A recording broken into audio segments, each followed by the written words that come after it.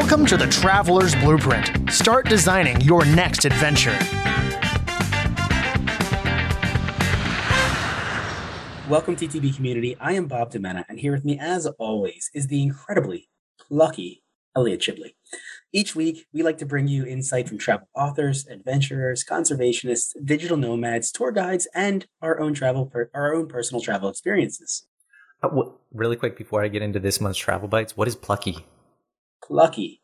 Having or showing determined courage in the face of difficulties. How? Used in a sentence, the plucky youngster has astounded medical staff. Thank you for using that in a sentence. Right. I understand it now. Yeah. I've never heard that term before. I always pluck as like a guitar string or something, or like plucking feathers. The way the word sounds, it doesn't really seem to fit the definition, right? No, it doesn't. It doesn't sound like it is. Right. Correct. Yeah. Okay. All right. So this month's Travel Bites, we got a lot to cover, but they'll be pretty quick articles. We've got a passenger on an American Airlines wearing a space helmet. We've got Tonga updates. We've got landslide in Peru. We're talking about Big Bend National Park and some unruly tourists. We've got 5G airline crisis. We're talking about two rowers crossing the Atlantic, and then another one also crossing the Atlantic. Then we've got a short-haul flights that are being banned in Europe. We're going to be talking about a fugitive in Italy. We're going to be talking about the Aviation Museum. And the last article is going to be one that was sent to us, and it is talking about battery breakthroughs for electric planes. And I think in general, but specifically in relation to electric planes. So it's pretty exciting. Yeah. So before we get into the news of last month, we want to give you our travel tip of the week.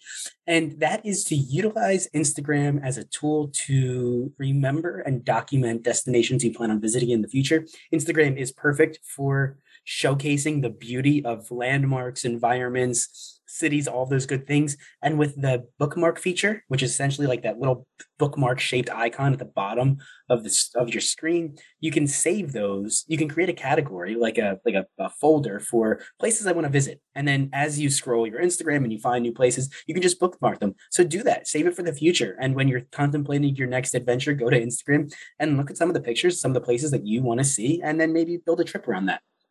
And then again, I mean, if you're listening to this podcast and you find us entertaining, if you like us, if you find Elliot and I enjoyable to listen to, please consider supporting the podcast in a non-financial way by simply sharing our episodes, our links to our episodes, commenting on our social media. That feeds into the algorithm gods plan for what they decide. You're calling them gods now? Wow.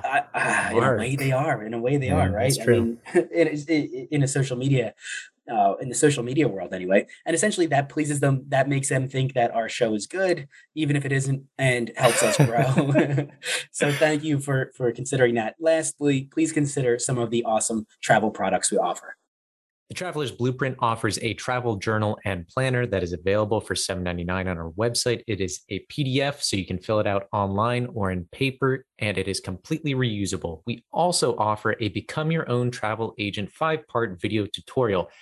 Part 1 is navigation, 2 is booking airfare, 3 blogs, research, and reviews, 4 itinerary building, and 5 safety, cultural norms, and thoughtful travel. You can find that on our website, and it is $25. We also offer travel consulting. So for more information on that, go to our website and feel free to send us a DM on social media or an email. Lastly, you can join us, and if you want to, you can be a part of our Travel Around Table series. That's where we sit down with a group of travelers, send us your email with your name, your website, and a few travel-related topics that you enjoy discussing, and we will get back to you. First up, passenger violates American Airlines rule by wearing a space helmet. Yeah, you can only wear those in the space, I guess. Yeah, but is it really a space helmet? You know, there is a picture of it. That's what it closely resembles. I don't know if it was actually a space helmet, but essentially airlines have restrictions on the type of personal protective equipment you can wear. In the article, there was an example of a 75-year-old passenger with a terminal illness who unfortunately had too much protective equipment, and they actually had to kick that passenger off of the plane. So American Airlines specifically bans various personal protective equipment, including face tents, body tents, and pods. So, What? and you can see why these things take up space. They're not really man. practical for the crammed setting that exists on airplanes. And yeah, I guess if whether or not they're necessary is a whole nother conversation. But I don't think some of them are necessary. I don't think a space helmet is necessary. But That's pretty yeah, wild. yeah, it is. I Interesting didn't stuff. even know some of that stuff like was even accessible to like the No. public. No. Huh. You probably buy it off of eBay. Yeah, so if I you're guess. flying on American Airlines and you have a spacesuit and you want to wear it maybe at your destination, consider packing it in the checked bag and not wearing it through the airport. So Yeah. you got two travel tips in this episode. Stick to the surgical masks, the N95, KN95, and the like. Yeah, sure. Yeah. All right. Tonga. Next up, Tonga. Wow. Did you see the aerial photograph of this explosion? Yeah, there was a time lapse video of that, and it was. I mean, the images are astounding. Yes. Yes. So this is what the largest volcanic eruption since what was it? It's been the largest volcanic eruption for like 40 years. Yeah. So it happened on January 15th, and there's obviously been repercussions, specifically in Tonga. They just were hit with an earthquake too, just a few days ago. So that would mean late January.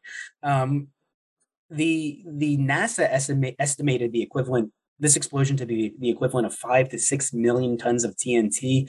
They're saying it's unlike anything seen in recent decades. Now, I'm not I don't know bombs very well, so 5 to 6 million tons of TNT doesn't really register in my head. I have nothing to really tie it to, but it sounds like a lot. It is a lot, yeah.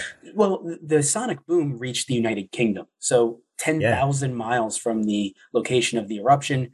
That I understand, that's massive, and then it released tsunami-like waves through the island nations surrounding Tonga. So Tonga is actually uninhabited. There's no one that lives there, and this volcano. No, I think the island that it was uninhabited. Tonga does have several inhabited islands, but also several uninhabited islands. And the waves, the ashfall, had severe impacts on the Tongan people who lived on the inhabited islands.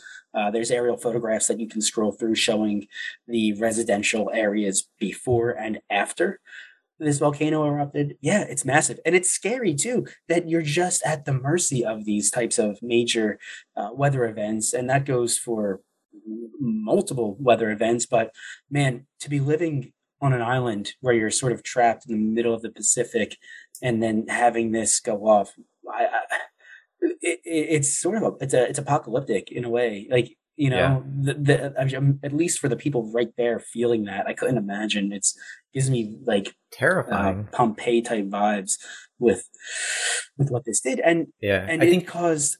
The biggest thing is that because Tonga is so separated from the rest of the world, it severed that only cable that brought internet.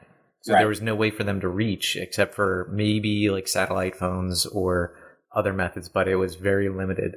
I was talking about that with my wife because we knew that the volcano had erupted, and then for several days, there was no word. Like, you weren't seeing videos come in. And I was talking to my wife, like, why haven't we seen any videos of the damage from the people there? Because normally you see that almost immediately, like people are uploading that stuff to the internet. And there was like 2 days where you didn't see anything, and that's how you know it was bad. I mean, they were cut off for a few days there. I know Australia and New Zealand had sent aid, and I know the waves hit the western coast of South America and some in the United States and Australia. But Peru specifically, they had an oil rig that was capsized off of the coast of Peru from a wave, and they're saying it released some 18,000 square kilometers, or no, the impact of the oil is going to impact 18,000 square kilometers around the island, and and that's you know fishing areas, ecological systems, and so they're calling it an ecological disaster already. We'll see what happens there. I think one of the interesting things about this is, besides it being a volcanic eruption and an island nation that's largely disconnected from the rest of the world, Tonga has had almost no COVID cases throughout the pandemic because it's been so isolated. And the worry is when they start sending support, our cases going to increase. Wow. Yes. It's like a my guess. multifactorial issue. Yeah, I would say yes. I think it's bound to. Yeah.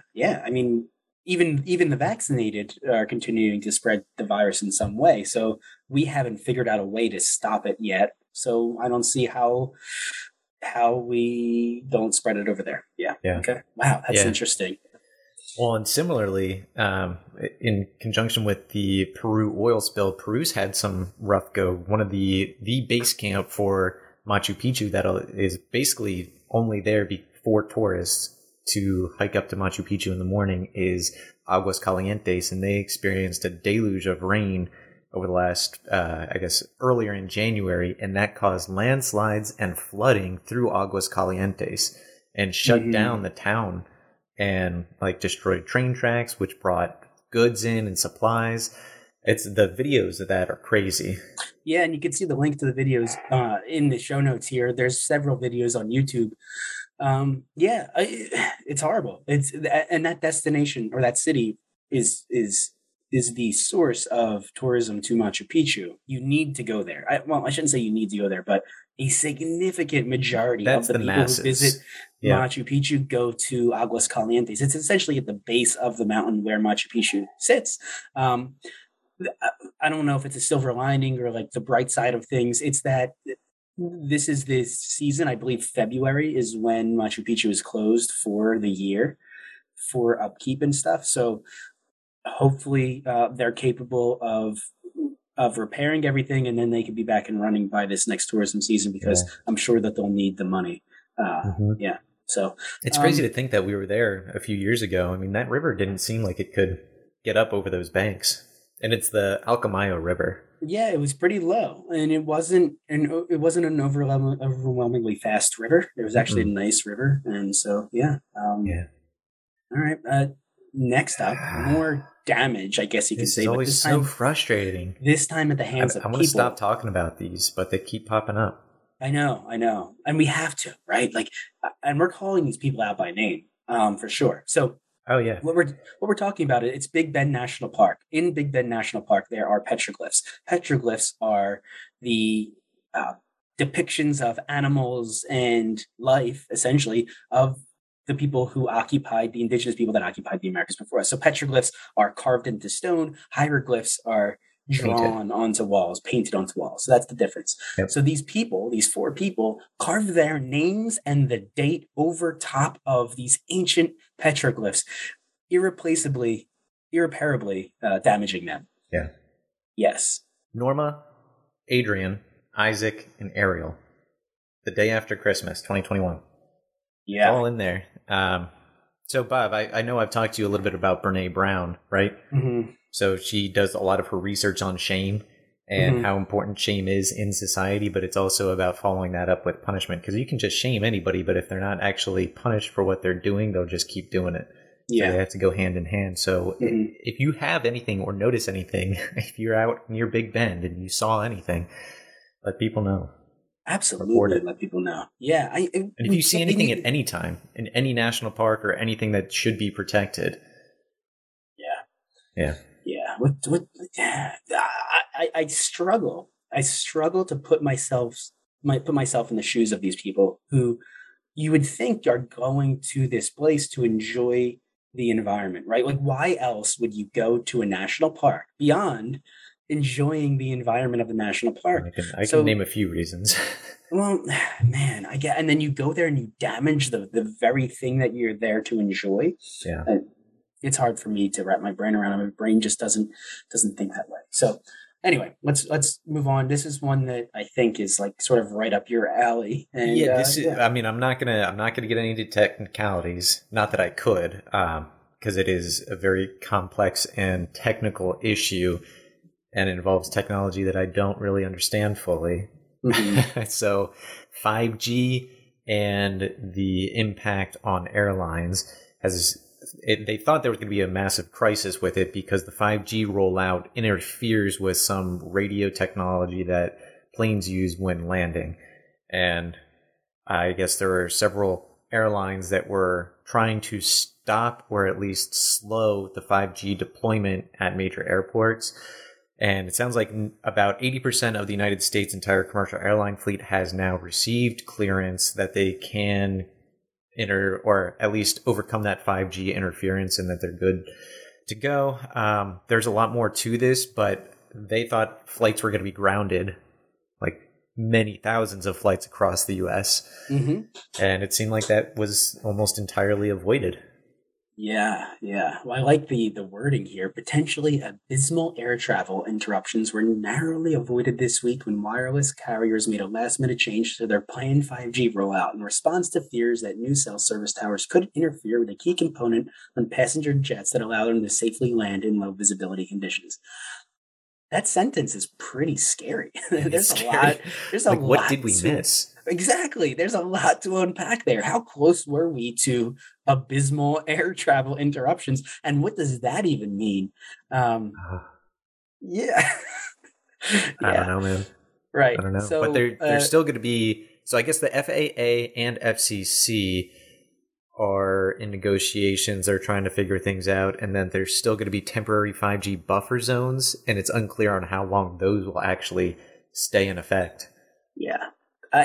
And what I gathered from reading this was that there essentially is a sort of stalemate because someone is going to have to put out billions of dollars to fix this problem.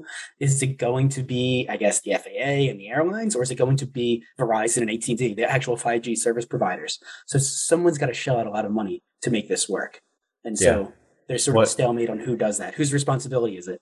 Yeah. So I think if we're going to get into a little bit of the technicalities, it's because the C-band, so the 5G frequencies that Verizon and AT&T use, have a very similar or close frequency to what radar altimeters used by or what airlines use for the radar altimeters, basically measuring height. So that's critical in landing because you got to know how close you are to the ground. Yeah. It's not funny. No, it's not funny. It's scary, man. And like this article just feels like it's not. Is this a bigger problem? Is this a big deal? I don't know. Like, why isn't everybody talking about this? I don't know. So we'll see how that plays out. Maybe next month we'll have more information there. So this next one has to do with these next two. So the one that I'm going to talk about first is this British rower. Her name is Kat Cordner, and she was diagnosed with an incurable cancer, and after now has set the new world record with two friends for crossing the Atlantic Ocean. They knocked it out in 7 days, or they knocked 7 days off of the previous record. I'm sorry, and so that's insane. That's a lot of time. It's a 3,000-mile crossing. So they started in La Gomera in the Canary Islands, which I think are right off of the coast of Spain, right? And ended up in the English harbor in the Caribbean. And it took them 42 days, 7 hours, and 17 minutes. Wow. Mm-hmm. That's crazy. Yeah, so she had a cardiac tumor she had to have heart surgery. Yeah. And she only started training in May of 2021. Yeah. This is... Or 2020.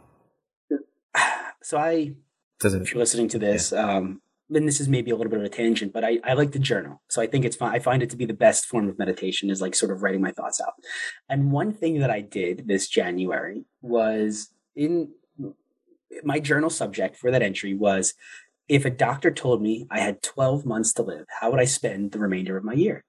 And I did it in January on purpose because I felt like it was a good way to think about how I want to spend my time over the next 12 months. And instead of coming up with like specific New Year's resolutions, it was just sort of a blanket idea. Like, what do I prioritize? And whatever I wrote out on paper, it was like, okay, now now all I had to do is figure out how to do these things. Like, these are my priorities. And so I found it to be a really interesting thought experiment. I like it. And, you know, yeah. Is this one of your is this one of your things? You want to cross the Atlantic? No. Okay. I would want to do some sort of adventure, I'm sure. Yes. Right. A lot of mine fell back on just being happy with my kids and stuff. But yeah. I probably want to throw in an adventure of some kind. Yeah. All right. Yeah. All right. Not as cool as the rowing across the Atlantic in a new world record. No. Well, this next article does tie into this, and it is very sad. So a French adventurer who has done many, rowing adventures, he died attempting to solo row across the Atlantic, and he was 75. So Jean-Jacques Savine, I hope I did not butcher that too bad. And unfortunately, he had sent out an SOS signal. I guess there was some wave or turbulence in the water, and they found his boat overturned, and that had ended his journey through the solo crossing and through life. But I think in this article, and we should focus on the things that he did accomplish and the awesome things that he inspired. Yeah. In 2019, he floated alone across the Atlantic in a barrel-shaped capsule, propelled only by wind and currents. And he crossed from the Canary Islands and to the Caribbean, essentially what we just talked about with Kat. And so, yeah, these types of things, when you hear someone dying doing something like this, it's not the same as hearing someone die in a car accident or something, right? So these people this is what he loved to do. Exactly. These people attempt to do these things, and this is how they want to live their lives. And you have to decide for yourself, with the time that you're given, are you going for longevity and just leisure, or do you want to go out, or do you want to do what you love, regardless of the danger, regardless of the consequences, and regardless of how short your life may be, because it's what you love, because it's how you enjoy spending your time. Ultimately, it's all about being happy, right? And so if this is what that person wanted to do to be happy, then I'm all for it. And I mean, he did live to 75, which is a solid year. It's a solid life. I'm sure if we really dug into this person's life, it would be fascinating and very inspiring. Fulfilled. Yeah. Right. Yeah. So pretty cool. That is very cool. So up next, we've got short haul flights being banned in European air travel. Yeah. We just talked about this. The conversation hasn't come out yet on a podcast we did on Thoughtful Travel. And essentially, these bans are coming out due to environmental concerns, essentially shrinking the carbon output of the airline industry in general within the European Union. They're going to, I think France is the leader here. They're pulling back on the amount of regional flights within France and the EU based on, I think, mileage. So, how far. And total hours. Okay, and total hours. And so essentially they're going to push rail travel over airline travel if the distance meets a certain requirement. I think it's great. I think it's a good idea. It's going to obviously change things up a bit. We're going to have to adjust, especially for those in Europe. But if they put money into, it says actually to supplement these new policies, the EU is aiming to double high-speed rail traffic by 2030, while even sleeker high-speed trains are due out in France in the time for Paris 2024 Olympics. So, yeah, it's definitely a shift. I think it's a good one. Yeah. So I'm sure there's going to be people who oppose it. Some of the specifics are if you are able to, anywhere in the EU, get to your destination with a 6-hour train ride, then that would be, you would not be able to take a flight there. Cool. This next one, I love this one. So, I don't think this is the first instance of this happening either. I don't think so either. And it won't be the last. A mobster, an Italian mobster straight out of Italy. His name is, how do you pronounce that first name? Ooh. That's a hard one. Giacchino? Gamino? Gialcino Gamino. You're Italian. And I'm You Italian, should so know I that. can say it like that. So he's facing murder charges.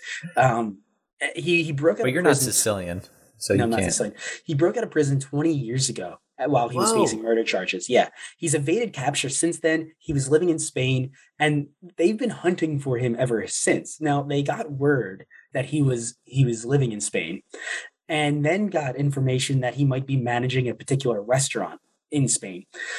They then went to Google Earth to look at the restaurant in Street View and saw this guy on the Google Earth image while doing the research, essentially confirming that it was him. Now, remember, if you're looking at Street View, the faces of people is blurred out. It's part of their algorithm to just be respectful of people's privacy, I guess. But they could just tell from his body shape that it was him, and they caught him. And they plan on so Spanish authorities caught him, and they're going to extradite him back to Italy. So yeah, Wow, that's yeah. so Could you imagine?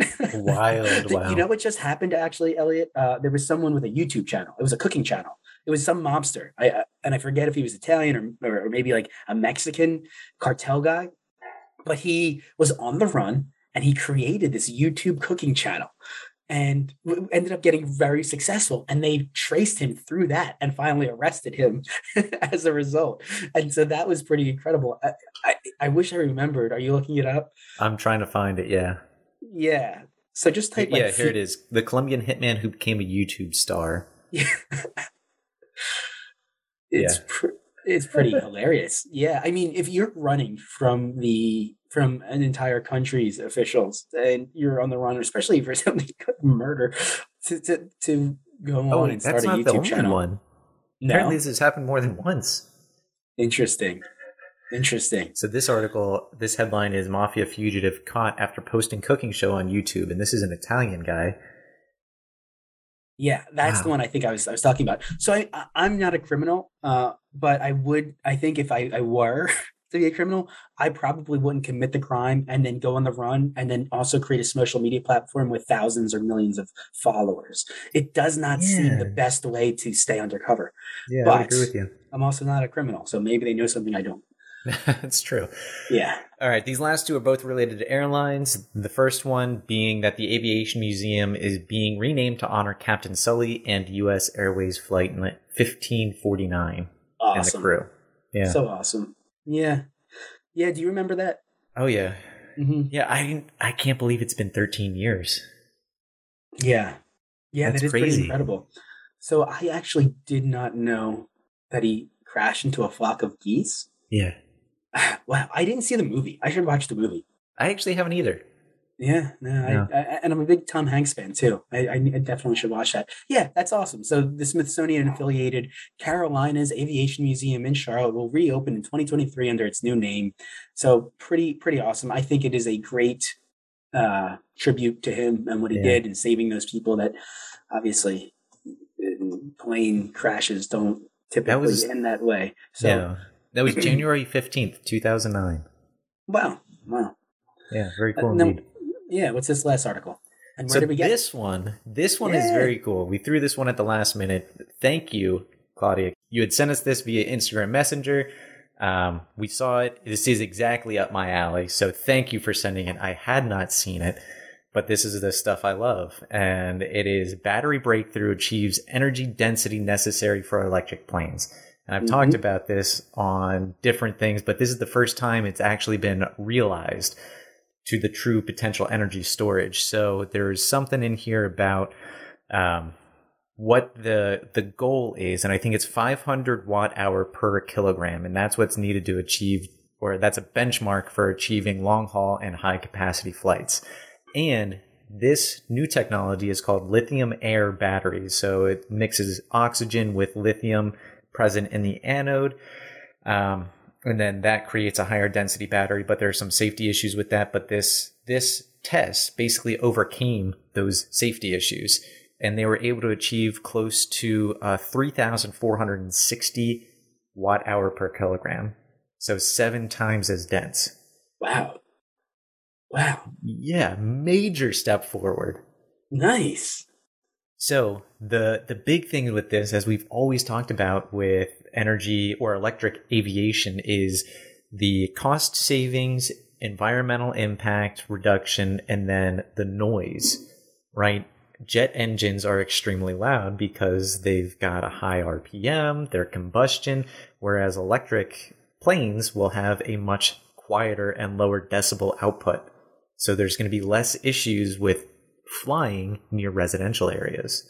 Mm-hmm. Wow. Yeah. Awesome. Pretty cool. So thank you again, Claudia. That was an awesome article. That is right up your alley. Oh, it is. I saw that and I got so excited. Yeah. All right.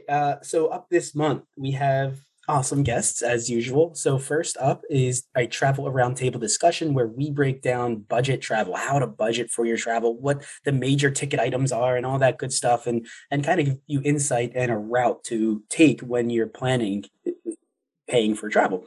Then we have Tom Turich. This guy walked around the world, like literally walked down his driveway and kept going.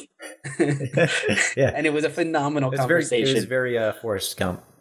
Yeah. At least that's what made me think. Yeah.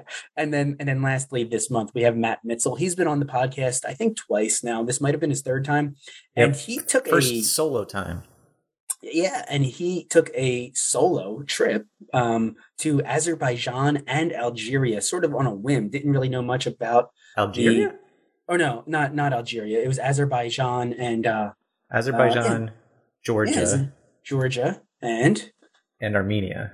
Armenia, not Algeria. Correct. Yeah, Yes. all those A countries. Yes. Yeah, Algeria is in Africa. Correct. Yes. So it was a great conversation. Like we learned a ton. We were actually surprised by what we learned about those two cultures, his experience there. No one, I don't want to say no, but like it's very rare that people go to Azerbaijan for vacation. So getting insight on that was really awesome. And we had a great time with him. So thank you. Cool conversation. Yeah. He's a great conversationist too. Yeah. So anyway, thank you for listening to the podcast. If you want to help support us in a financial way, now it was the non-financial way in the intro. If you want to support us in a financial way, there's a link. If you just go to our Instagram, you could buy us a cup of coffee or a beer and contribute to our time and efforts and energy into creating this podcast. We greatly appreciate it. Even considering doing that would be awesome. We're starting to grow. We're starting to notice more people reaching out to us, talk to us. We're seeing growth in our numbers. And it's been fantastic. It's really actually motivating us to do better for you. So thank you for really liking the show. We appreciate it. We notice it. And I guess I just can't say thank you enough. So tune in next week.